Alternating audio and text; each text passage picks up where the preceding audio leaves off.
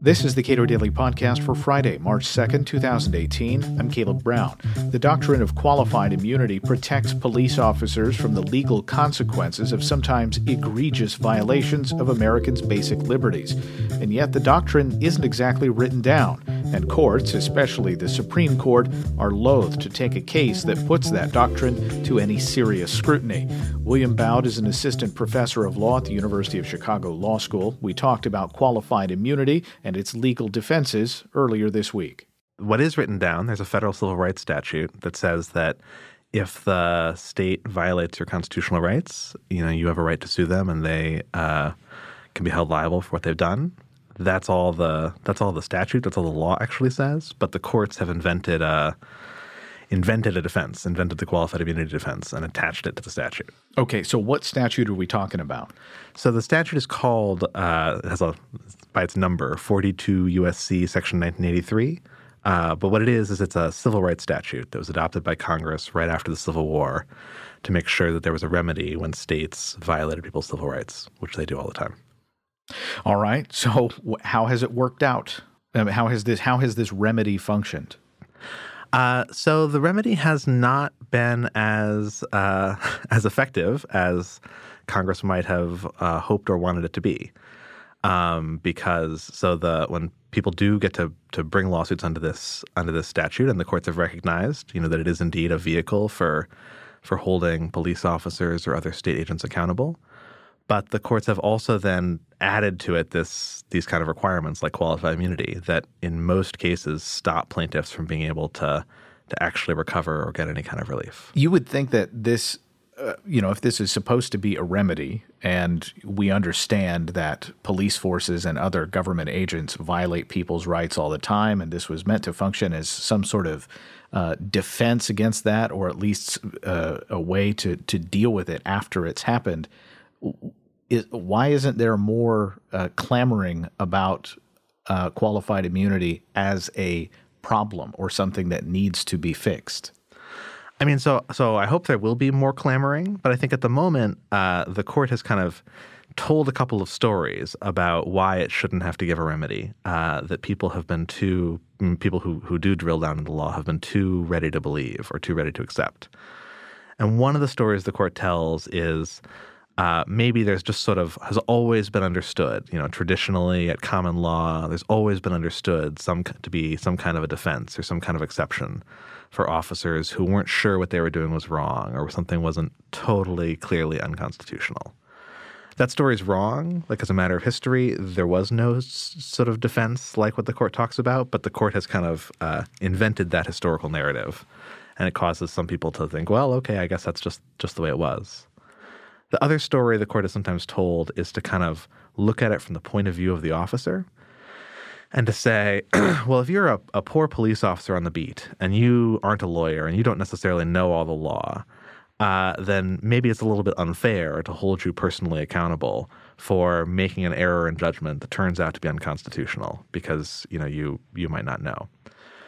What's wrong with this story is, we do the exact opposite things to every other regular person. There's an idea in criminal law that ignorance of the law is no excuse. So if you're an ordinary person who's not a lawyer and not aware that you're not supposed to use the insignia Smokey the Bear without permission or one of the many other federal crimes we probably accidentally commit every day, and you get arrested and then come into court and say, well, I didn't realize that was the law, you go to jail. But the court has invented a much more kind of deferential and generous policy for police officers. Yeah, and that seems especially strange when you consider that law enforcement officers are people who are charged with enforcing the law. Like you would think that given the way that they're deep in it in terms of dealing with people who are breaking the law, that you would reasonably think, well, clearly they have a better understanding of the law than the average person, and yet we don't expect that as a legal matter. Exactly. If anything, you'd think that police officers, law enforcement officers, should be held to a higher standard of understanding and following the law, and what the court does is hold them to a lower standard. So how has qualified immunity been expanded, or how has it sort of changed in recent years? Yeah, so it's been a gradual change. And at first, the court just sort of emphasized things like, When it's really unclear, maybe the police officer's conduct will be okay, or, when they acted a little bit in good faith. And then over time, the court has turned that into a much more almost categorical protection. So we call it qualified immunity, but it's almost unqualified immunity. And in particular, the courts basically say that you need to find another court decision that's already ruled on almost an identical set of facts in order to hold a police officer liable. So if the police officer, I was just reading a case where the police officers, I think, broke into somebody's home and arrested them for praying or something that, sort of obviously unconstitutional as a matter of religious freedom. But the court said, well, this is a kind of funny set of facts. We've never actually had a praying case before. So I guess there's immunity because it's never been ruled on before. So it comes close to saying, if the courts have never said it's unconstitutional, then it can't be unconstitutional. Okay, so it hinges critically then on having a set of facts, it would seem, that is for qualified immunity to not apply. It would seem that the set of facts that you're trying to grapple with has to mirror so closely some other issue that courts have dealt with that you feel comfortable making a ruling. Why are judges so? Are judges just very reluctant to say, yeah, this is close enough, you don't have qualified immunity in this case?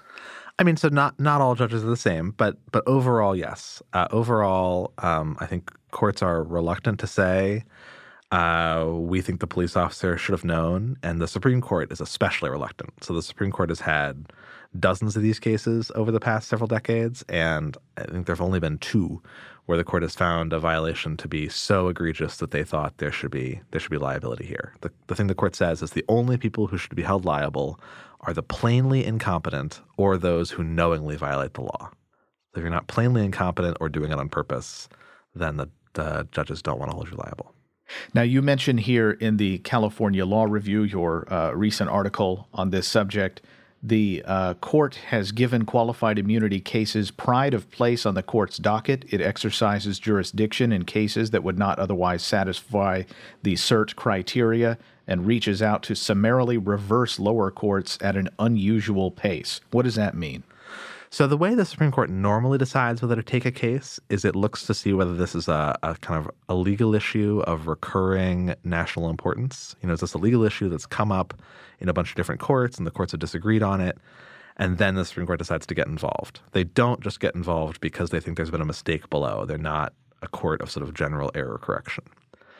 And there's a small part of their docket where they make an exception to that, where they deem some sort of areas of the law so important that they really do just sit and wait and see if they think the lower courts messed it up, and if so, they ride in to fix it, usually because they perceive there's something especially important and unusual about that area of law. And they have made qualified immunity one of the most central parts of that portion of their docket, where they kind of reach out and correct mistakes, what they think are mistakes, that otherwise they would never bother to reach out for. Now, this is different from a circuit split where there's this question of law that only the Supreme Court can resolve. You're saying that the Supreme Court sort of reaches out and says, no, you're wrong here, and we don't want to see this kind of case again. Right. So there's no circuit split because these questions are very much specific to their facts. And so in a way, every case is unique. And the court reaches out and actually sort of dives into the facts in a way it ordinarily wouldn't. And it also does this, by the way, without even bothering to ask the parties to give an oral argument or to write regular briefs about the case. It just sort of summarily, before even hearing the case in a normal way, says, we don't even need to hear anything more. We know this was wrong, and we're reversing it now. And it always goes into law enforcement's favor? That's right. All right. So it would seem that then there's a difficult lift here to get a case like that before the Supreme Court, and it would also seem that lower court judges really just would need to have some sort of sea change in their attitude about this issue in order to make this a problem for higher courts. Is that right?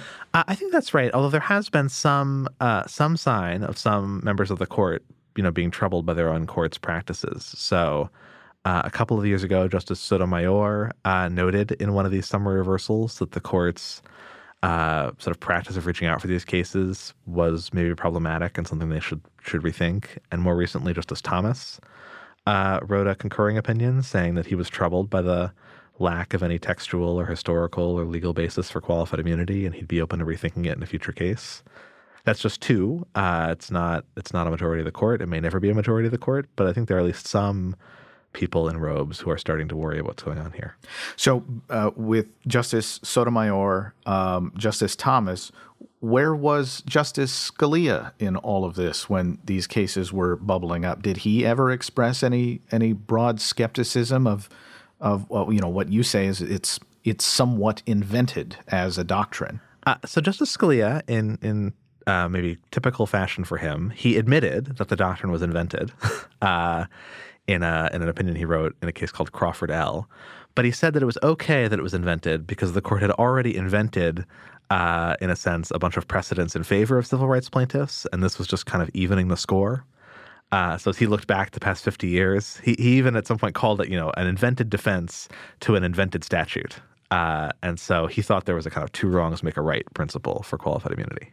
The thing that brings this home to me is the idea that for a cop who engages in some activity that would send me to prison, he gets a couple weeks off maybe, and Internal Affairs does their thing, and then that police officer more than likely is going to return to his job.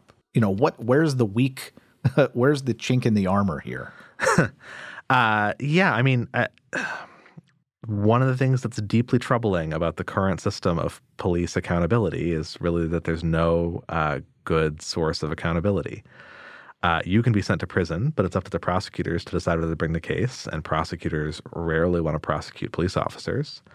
That's why Congress enacted the Civil Rights Statute to let victims decide to bring the cases, so we weren't dependent on police officers to enforce the law. But as we've just seen, the courts have kind of found a way to read that away. You can, in theory, sue the city, which doesn't have qualified immunity and doesn't have these defenses, but there's a whole other set of doctrines that basically makes it very, very hard to attribute to the city the acts of individual police officers. So most of the time, it's just a matter of it's up to the government to decide whether or not to correct its own mistakes, and often they don't. And even if you required police officers, and Clark Neely and I have discussed this in the past, if you required police officers to carry some sort of liability insurance, it's not clear that insurance companies would look at the present situation and say, yeah, that's, it's not clear that insurance companies would look at this and say, well, your rates are going to have to go up because of this event, because there's no payout. Right. As long as there's no payout, then it doesn't affect the insurance company's bottom lines. So there are a few areas, sometimes involving actual wrongful death where people die, where occasionally there will be a payout. And in those areas, actually, the insurance companies do come in and affect premiums. And sometimes they even institute training programs for the police officers because they are one of the few people with an actual incentive to do something about it. But that rarely happens because, as it stands, the law rarely requires anybody to pay for the police officer's mistakes. If we're looking at this from the big picture and looking at cases from across the country, is there any clear data about how many of these cases end up resulting in some sort of remedy for the people who've been injured by the police? So there have been some recent studies by a law professor, Joanna Schwartz at UCLA, who's trying to get a beat on this. And I know of some other studies that are in progress. It looks like there are relatively few, but it's a little hard to tell because so many cases are just dismissed for a settlement. And that may mean that the plaintiff gets a real remedy, but it often probably means they get almost nothing. So we know that very, very few of these cases ever make it to a real sort of trial and verdict where there's a clear public remedy. And it looks like very few of them sort of really result in relief at all, but it's a little hard to tell because it's in the shadows. Is there anything that states can do to make the costs of misconduct fall more directly on the individual departments that employed those officers? So states have their own parallel system of liability and their own parallel system of immunity. And if they want to, they can be much more protective of their citizens and create liabilities for their police officers and not create the same kind of immunities. For the most part, they don't. They tend to award relatively strong immunities as well, because the police are an important political force in every state. But a state that wanted to certainly could. It certainly could experiment with actually having accountability. You paint a really bad picture here. Can you give me your prediction and your hope for what qualified immunity will look like 10 years from now? So unfortunately, my prediction and my hope may not be the same. I paint a bad picture because I think people have to understand that the picture is pretty bad and is pretty dispiriting, and a lot of people don't realize how much work the law is doing in just keeping the constitutional rights from being enforced. My hope would be, first and foremost, that the Supreme Court just lets well enough alone and stops reaching out quite so aggressively to make sure that immunity is aggressively and quickly applied. And maybe even my next hope would be that the court even takes some cases where it thinks that the police officers should be held accountable, where there's no immunity, just so that there are some examples that everybody can point to about what we know crosses the line. I think that's the most we could hope for in the next 10 years.